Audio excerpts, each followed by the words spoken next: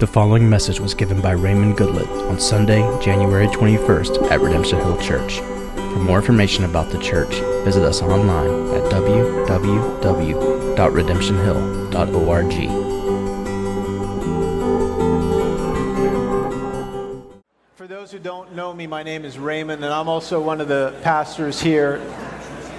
I serve alongside the other elders, and it's always a privilege to be a member of this church and to serve as one of your pastors. Do me a favor, if you would, go ahead and open your Bibles to two places. First, Haggai, the very beginning of the book of Haggai, very near to the end of the Old Testament there, and also the book of Ezra, very beginning of the book of Ezra. We are actually starting a 4-week series this morning that will take us through the book of Haggai. Haggai is a very short book, 2 chapters. It's the second shortest book in the entire Old Testament. Only Obadiah is shorter. And so we'll be walking through Haggai, and we refer to Haggai as one of the minor prophets. Now, not minor because his message was less important than the other prophets, but minor in terms of the amount that he had to say.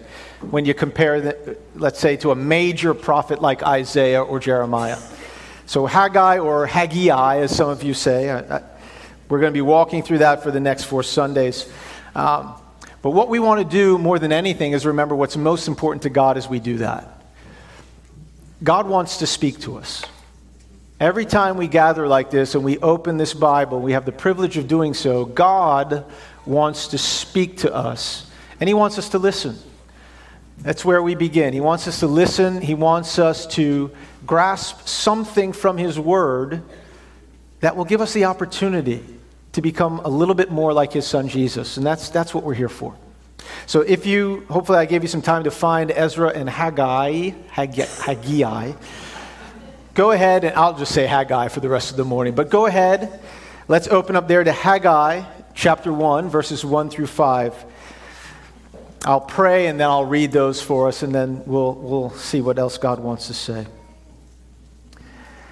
Father, we do ask that you would open our ears and our hearts now, that you would speak to us through your word, and that you would take your word all the way into our hearts, where your word has the power to transform us, to make us more like your Son, Jesus Christ.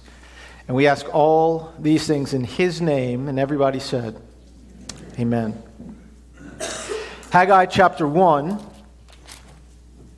verses 1 through 5.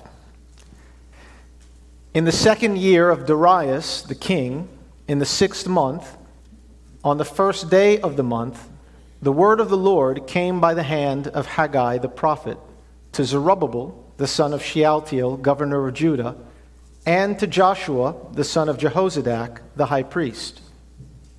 Thus says the Lord of hosts, these people say the time has not yet come to rebuild the house of the Lord. And then the word of the Lord came by the hand of Haggai the prophet. Is it a time for you yourselves to dwell in your paneled houses while this house lies in ruins?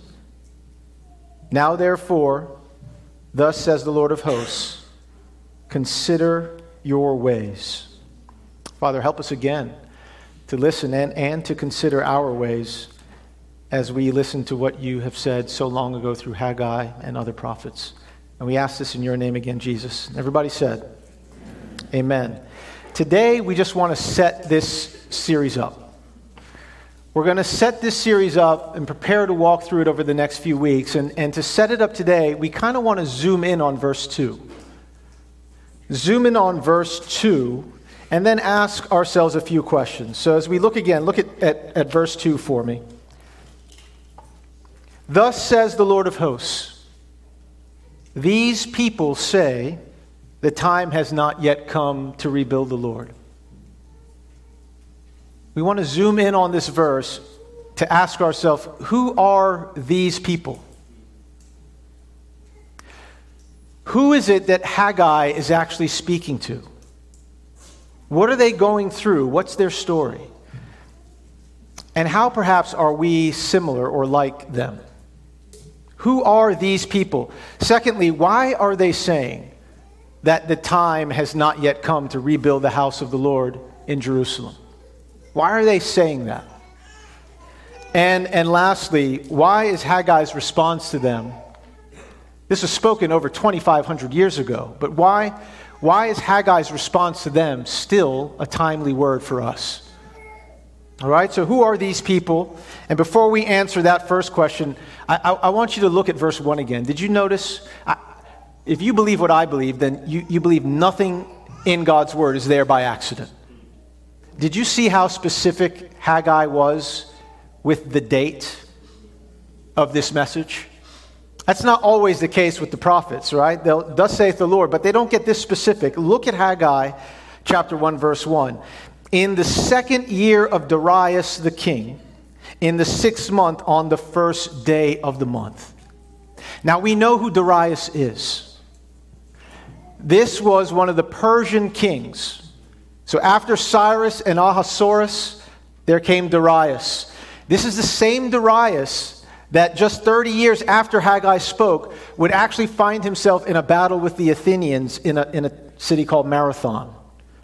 One of those famous battles where after the Athenians defeated Darius and the Persians, they sent a herald to run some 25 plus miles back to Athens to declare their victory. That's why the marathon is, well, it used to be 25 plus miles. But then in 1908, Queen Alexandra of England, she insisted that the race start right on the royal lawn of Windsor Palace and end up right in front of the royal box in the stadium. And so that stretched it out to 26.2 miles. So Lindsay, the next time you have to run that last mile in a marathon, you can thank Queen Alexandra. That distance actually stuck. But this is, my point in saying all of this is this. This is real history. Now, a lot of people like to criticize the Bible and relegate it to something of superstition, myth, legend, stuff that only people who are superstitious or ignorant would actually believe. No, this is about a real God acting in real time in the lives of real people just like us.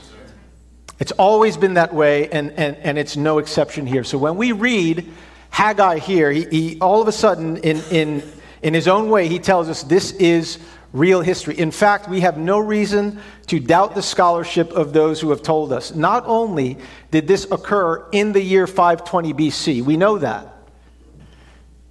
But because Haggai was so specific, we can now say it occurred on August 29th of 520 BC, by the way that we keep our calendar.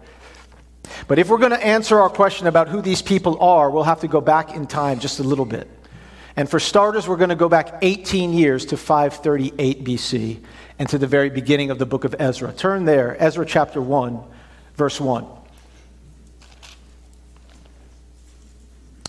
In Ezra chapter 1, verse 1, we're in 538 BC,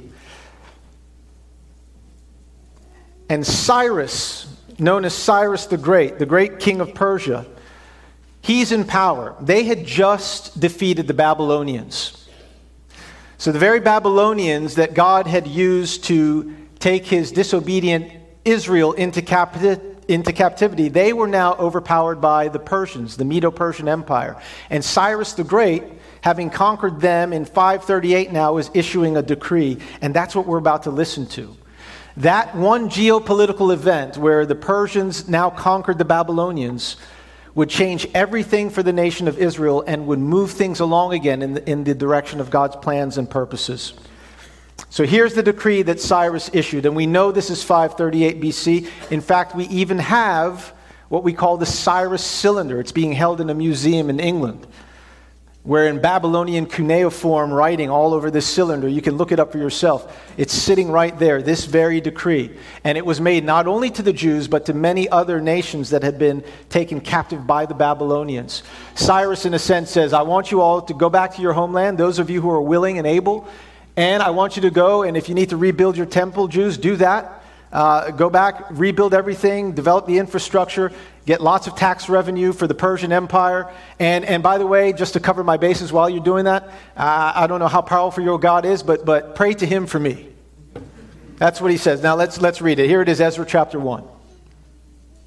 Ezra chapter 1, verse 1. In the first year of Cyrus, king of Persia, that the word of the Lord by the mouth of Jeremiah might be fulfilled, the Lord stirred up the spirit of Cyrus, king of Persia, so that he might proclaim or make a proclamation throughout all his kingdom, and also put it in writing. We got it now in London. Verse 2, thus says Cyrus, king of Persia, the Lord, the God of heaven, has given me all the kingdoms of the earth, and he has charged me to build him a house at Jerusalem, which is in Judah. Whoever is among you, of all his people, may his God be with him, and let him go up to Jerusalem, which is in Judah, and rebuild the house of the Lord, the God of Israel. He is the God who is in Jerusalem. And let each survivor, in whatever place he sojourns, be assisted by the men of his place with silver and gold, with goods and with beasts, besides free will offerings for the house of God that is in Jerusalem. And then verse 5, we get a description of the people that Haggai will address. Just 18 years down the road, Haggai will address these people. Verse 5. Then rose up the heads of the fathers' houses of Judah and Benjamin, and the priests and the Levites, everyone whose spirit God had stirred to go up to rebuild the house of the Lord that is in Jerusalem. Who are these people who just 18 years later, as Haggai speaks to them, are saying it's not time to rebuild the house of the Lord? They are the same people who just 18 years earlier had their very spirit stirred up by God to go back and do that very thing. Do you see that? That's who we're talking about. These are people who were very motivated by spiritual interests, things that were very much on God's heart. So much so that they were willing to get up and leave the only home they'd ever known, to go back to Jerusalem and build a temple for the name of the Lord, for his fame among the nations. That's who we're talking about. These people are spiritually motivated people. Again, they're younger than 70 years old, no doubt, and so none of them has ever lived in Jerusalem, the homeland of their ancestors. They grew up in Babylon. That's all they ever knew. They had spent their time there during the captivity, but they would have known their history as God's people. They would have listened to their parents and their grandparents, and some of their relatives would have actually been there in Jerusalem when Nebuchadnezzar came in 586 BC and burnt it to the ground. They would have been taken away captive, and they would have had to start their life in a whole new part of the world, amongst a people that didn't know them, didn't know their God, and didn't care very much about their God. But it was different. It was different than the time when Israel was in Egypt. There they were enslaved and forced to do hard labor. Here under the Babylonians, and even more so under the Persians, they were able to live pretty much as free people. They could conduct businesses, they could own businesses, they could conduct trade. They were there in what was at that time the number one economy in the world. They were on the busiest and most prosperous trade route. Life in some ways was good. But there was always that thing. They knew their history. They knew who they were as God's people. And they longed to return to their homeland, many of them. But that's who we're talking about. These were people, again, who were motivated to go back and serve the Lord. They would have heard promises from their parents and grandparents like that spoken by Jeremiah. This will sound familiar to some of you. Jeremiah chapter 29, verse 10 and 11. For thus says the Lord, when 70 years are completed for Babylon, I will visit you. And I will bring you back to this place, for I know the plans I have for you, says the Lord. Plans for welfare and not for evil, to give you a hope and a future. You ever seen that on a bumper sticker? The situation Jeremiah was speaking into was interesting. You go back one chapter, and in chapter 28, there's another prophet named Hananiah. And he is speaking to God's people who are in captivity in Babylon. And he's telling them, I know in some ways this is not ideal. We're not where we're supposed to be. But don't worry, within 2 years, we're going to get out of this place. God is going to break the yoke of Nebuchadnezzar, and we're going to get out of here. Don't worry. And God went to Jeremiah and just said, look, I heard what Hananiah just said. I didn't send him to say that. That's not right. You're going to be here for a while. And Jeremiah, unfortunately, had to go to Hananiah and say, look, Hananiah, you didn't prophesy. You prophelied. And where's Brian? Brian, that's yeah. But he said, no, Hananiah, I didn't send you to say that. That's not accurate. You made my people trust in a lie. And look, my people aren't going to be moving. They're not going anywhere right now. As for you, though, you won't be here in Babylon or anywhere else for that matter in a very short time. And within 2 months, he was dead. We don't play around with God's word. And within 2 months, he was dead. And Jeremiah had to correct the record, and he spoke to them in chapter 29. He said, no, listen, that's not how it's going to work. We're going to be here for 70 years. God has determined that a long time ago, so that the land will have its rest. All the Sabbaths you didn't keep, it's going to take 70 years to correct that. All the stuff Manasseh did, I saw it. I was forbearing, but now is the time to take care of that. It's going to be 70 years, and I'm not changing my mind. So settle down, get married, raise your families, get wives for your sons, give your daughters in marriage, grow up here in Babylon, for I know the plans I have for you, says the Lord. And my plan is the one that will prevail. You're going to be here for a while. All right, so it's not as... You probably wouldn't have made a bumper sticker about that if you knew what it meant. But now that you have the bumper sticker, you don't have to get rid of it. Just keep it. But that's what's going on here. Jeremiah corrects the record there. And these children growing up in Babylon, these Jews would have known a day is coming where God's going to keep this promise. He always keeps his promises. And he's going to bring us back to our own land. And even before Jeremiah spoke, there was a prophet, you would have heard of him by the name of Isaiah. About 100 years before Jeremiah, Isaiah had this to say in Isaiah chapter 44. These Jews in Babylon would have heard this as well. Isaiah 44, verse 24. Thus says the Lord your Redeemer, who formed you from the womb. I am the Lord who made all these things, who alone stretched out the heavens, who spread out the earth by myself. Verse 28. Who says of Cyrus, he is my shepherd, and he shall fulfill all my purpose. Saying of Jerusalem, she shall be built, and of the temple, your foundation shall be laid. 150 years before Cyrus would stand up to give that decree, God names Cyrus through the prophet Isaiah. Israel had not even been conquered by the Babylonians yet. Do you understand what I'm saying? Nebuchadnezzar and the Babylonians would come first. Then they would be taken captive for 70 years. Then the Persians would conquer the Babylonians. And it just so happened that the name of the Persian king that would be at the forefront of that was Cyrus. And God saw all of that well in advance because everything is present to God.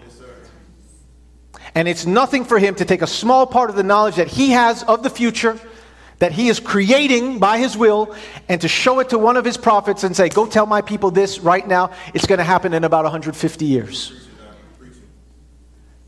Our God works all things out according to the counsel of his will. And so he issues this decree through Cyrus, but can you imagine being one of these Jews, however old? You're growing up in Babylon, you're hearing about your history and your religion and your faith from your parents and your grandparents, but you're a young child, and you know it's your faith, but it's your parents' faith, it's your grandparents' faith, and you're kind of in that place where you're thinking, is it my own faith yet? And then one day, as you get nearer and nearer to this time where this prophecy is supposed to be fulfilled, you get closer and closer, and then all of a sudden, the Persians conquer the Babylonians. Right as God says, it's about time for you to go back. And the name of the Persian king who conquers the Babylonians is Cyrus. And then you hear Cyrus stand up and say, we can go back. And see, this is where I want to say to some of you kids, Abe, this is where you realize everything my mom and dad told me is true. Everything my grandparents told me is true. Right, Simeon? Everything they said is true. Your faith begins to come alive because you've lived to see God move in your life. And it's added to what your parents and your grandparents have told you. It was no less real when they told you, but you didn't know that. But now, you're ready to pass it on. And the people who would listen to Haggai, who would be saying it is not time yet to rebuild the house of the Lord, are these people, whose spirits and hearts were stirred up to immediately get up upon hearing that decree and to move. They were the people primarily motivated by these spiritual interests. They were willing to leave the only home and the only life they had ever known in order to see the plans and purposes of God advance in and through their life. They were willing to leave what for many of them was a prosperous life. A prosperous life, to go and start over in a place that would require about 5 minutes of dangerous travel just to get there. But they were so motivated and excited because as they went, that not only did they, I'll show you in a minute, they had 200 singers with them, that always helps. But as they went, can you imagine the sense of pride and the sense of their heritage that would have been there as they realized, we're traveling the same route that Abraham traveled in Genesis 12. When God said, get up and go to a land that I will show you. Abraham came from Ur of the Chaldees, right next to Babylon, and he traveled the same route to that land that was now theirs. And there was no better time to be a Jew. The last time anything like this happened was the Exodus part 1. And here it was part 2, and they were moving back. That's who we're talking about, a people so in tune with their heritage, their faith, so motivated by zeal for God's purposes that they were willing to go and make this journey. They were willing to sell their businesses and move far away from the best trade route that was ever there. Some of them perhaps to have to relearn agriculture and how to get by doing that. Right? This would be a whole new way of life for some of them. These were people who were extremely sacrificial in their giving. Look with me, if you would, at Ezra chapter 2. Are you still in Ezra? Talk to me. Are you still in Ezra? Look at Ezra chapter 2. Ezra chapter 2, near the end of that chapter, verses 64 through 69. Here's what we see. How many of them went back? Verse 64, the whole assembly together was 42,360, besides their male and female servants, of whom there were just over 7,300. 7,337 to be exact. And in verse 69, according to their ability, they gave to the treasury of the work 61 derricks of gold. Now I confess to you, I don't have the first clue what a derrick is. Or I didn't until I Googled that thing, right? That's what we do nowadays. It turns out that a derrick is about 1/4 of an ounce. Now, I know what an ounce is, especially after watching Nate Bargatze's SNL, George Washington thing. You got to watch that. Our completely random system of weights and measures. Back in the spirit. So 61,000 derricks of gold, about 1/4 of an ounce. Divide that thing by 4, 15,250 ounces of gold. At the current spot price of gold, right at about $2,060, I should have kept some of my gold, but I didn't. That's about $31.5 million of gold that came from these people. for the work of the God, of carrying out the work of God, the plans and purposes to build his temple in Jerusalem. $31.5 million of gold, and they gave silver as well. I'll save you some of the math, but it turns out that a mina is about 600 grams, and at the current spot price, that's, just take my word for it, about $2.5 million. $34 million. This is a good phase one to a capital campaign. And Fred, you could buy a lot of chairs with that.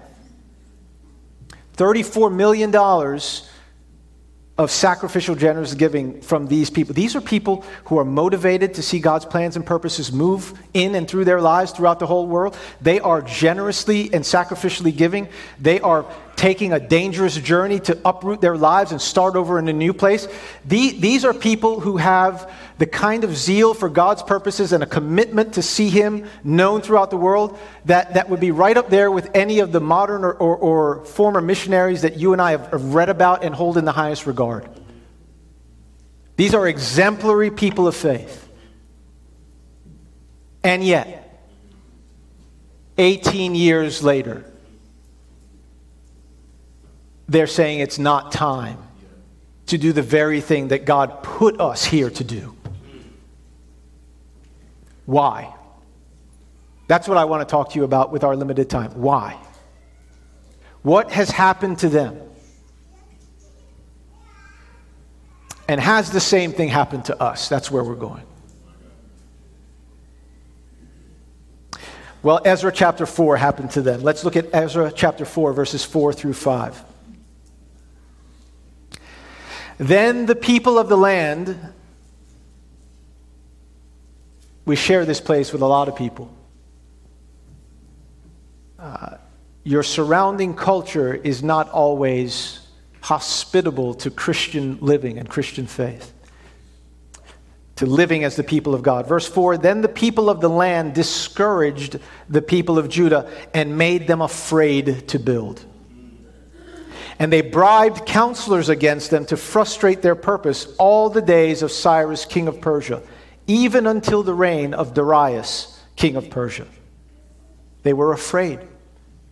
They were afraid of the people around them, who went as far as carrying out a smear campaign against them that went all the way up to the king. They wrote a letter to King Ahasuerus at that time, or Ahasuerus, or I'll just say Artaxerxes because it's easier. Whoever came up with that. So they sent a letter to the king.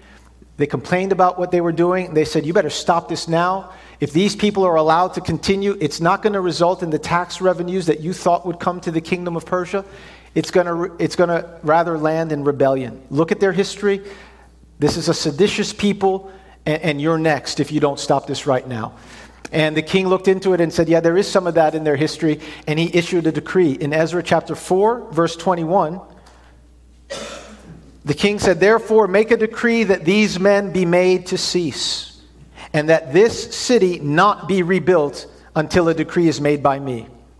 And in verse 24, it says, then the work on the house of God that is in Jerusalem stopped, and it ceased until the second year of the reign of Darius, king of Persia, when Haggai and Zechariah stepped in to speak into that moment. Why did this people all of a sudden find themselves saying it was not time to continue to rebuild the house of the Lord? The very thing they were so stirred up to do just 18 years prior to that. The very thing God put them back in that place to do, that God had planned for centuries and foretold through their parents, their grandparents, and their prophets. I'm going to give you 3 reasons why they were saying it wasn't the time. Number 1,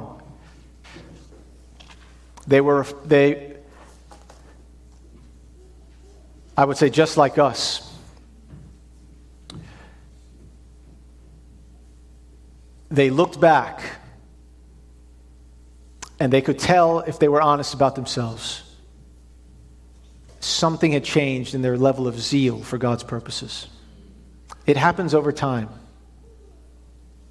You don't notice it, but it happens.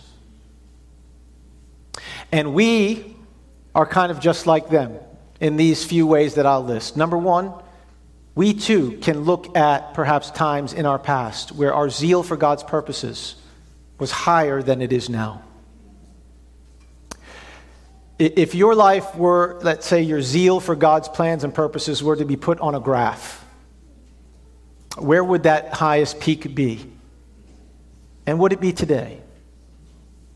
And don't feel too bad about it. This is as we live. It's hard to always sustain that at the same place, right? It takes God actively coming into our lives, reminding us of things. It takes us encouraging each other.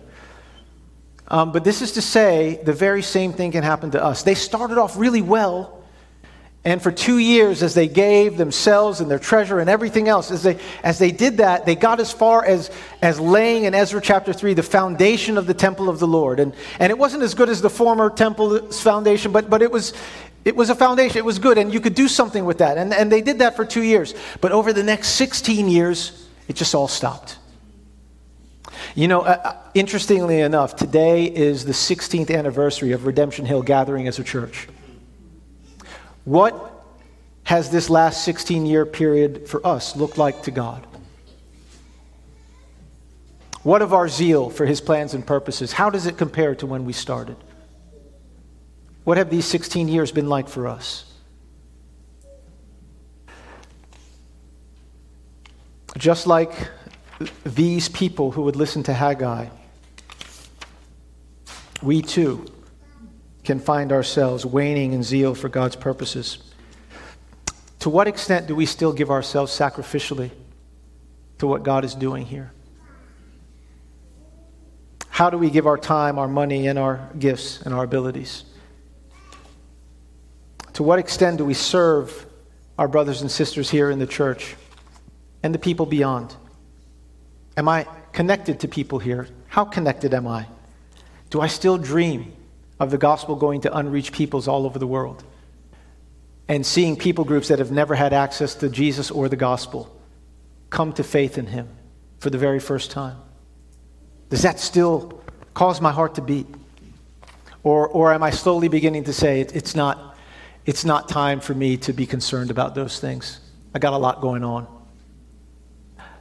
This is why when recently we read through the parable of the sower in the Gospel of Luke, if you've been following with us in the Seeing Jesus Together schedule, it happens over time. The seed that grew up among thorns, very slowly, the cares and the concerns and the worries of this world choked out the life of the word and made it unfruitful. This is how it happens. And we can be like them. In fact, at times we are like them. And we need God's help. Lord, help us. I'm not finished, but here's number 2. Here's another way that we're like the people that Haggai will address, and we'll get to hear this over the next few weeks. Just like them, we also can come to a place of fear, being afraid of those around us, and that fear can keep us from doing the very thing that God has put us here to do right here and right now. It's easy to say the time has not yet come for me to speak to my neighbor, my relative, my friend, my coworker about Jesus. It's not time yet. I can just sense there's something other than God's word to me that person wants, or rather needs to be saved. There's something other than what God says to me about His power to move in that person's life the same way He did in mine. There's something else that convinces me it's just not time yet. And I confess to you, there is nuance here. There is complexity to some of these things. It is true that we want to pray, as God says, for doors to be opened for our message. We want that to be true for us. We want to be praying for each other, that God would open up a door for our message, Colossians 4. But at the same time, I confess to you, I don't always know the difference between my patience in waiting for God to open that door, or am I using that idea as an excuse for my fear? Right? Especially if I know I'm going to have to be around that person quite often. I'm good with the drive-by stuff, but I'm real bold then. But if I've got to see that person quite often, I get afraid that I might make this thing awkward. right? And I can become so fearful that I'm no longer able or willing to do what God has called me to do in preaching the gospel to them, that they might have an opportunity to hear and be saved. Does that happen to you? It does, doesn't it? The Lord is here to help us. Don't feel condemned. There's no condemnation for those who are in Christ. I say this by way of opportunity for us to consider our ways. There's another way, a third way, that we're like the audience, the original audience of Haggai. We also live in a time when our government can decide that we need to cease certain activities that are part of our normal worship of God. I trust your memories go back as far as 3 years. I do trust. And listen again, there is nuance and complexity to this. One of the things I love about reading through Ezra, and I hope you'll do this, is you'll get to watch the people of God navigate this tension, where they hear the prophets speak to them and remind them in the second year of Darius, in Ezra chapter 5. They remind God's people of what they're there to do, and they begin to respond, and they say, yes, let's begin to restart corporate worship as God designed it. Let's begin to build a place where that will happen. Let's begin to do that. And then opposition comes, and then you also see their deference and their submission to the governing authorities and how they work through the channels in their culture and submit their letter to the king and say, tell us what you advise in this matter. You'll see them working through that tension. And my question to us is this: what's going to happen the next time our government tells us we can't gather like this? Is it going to be a knee-jerk response to just say, well, okay? Or will it again be a thoughtful process and a prayerful process, and as God's people, we're called to submit to the governing authorities, and we take that seriously. And as God's people, we're called to gather in his presence. And we're called to worship him as he designed, and to be relatively free from fear, and to show a freedom from fears that bind other people, so that they might look at God's people and say, this is what's possible. And we hold those things in tension. And we ask God for his wisdom, and we encourage one another, and we help each other to discern. And I don't always have the answer for what is what. Again, when are we in a situation when perhaps the governing authorities are actually commanding us to do something God forbids, or forbidding us to do something God commands? When are we in a place where we must obey God rather than men? Acts 5:29. When are we there? And how close did we get 3 years ago? What are we going to do the next time we face that situation? We've got to help each other think through this. Just like the people listening to Haggai, we face these things, don't we? Well, what are we going to do in response to all of this? I am beginning to close. What are we going to do in response to all of this? Well, I don't want to go beyond verse 5 of Haggai this morning. I just want to leave us there. Haggai looks at them and says, now consider your ways. People of God, let us consider our ways this morning. Let's think about what God is saying to us through the prophet Haggai, through others like Ezra. Let's consider our ways, and then I'll leave you with this idea. Let's look to Jesus, the author and perfecter of our faith. See, if it's a revival of our zeal for God's plans and purposes that we want, then your options are: you either try to make that happen on your own by doubling your effort, or you look at Jesus, whose zeal for his Father's plans and purposes never waned.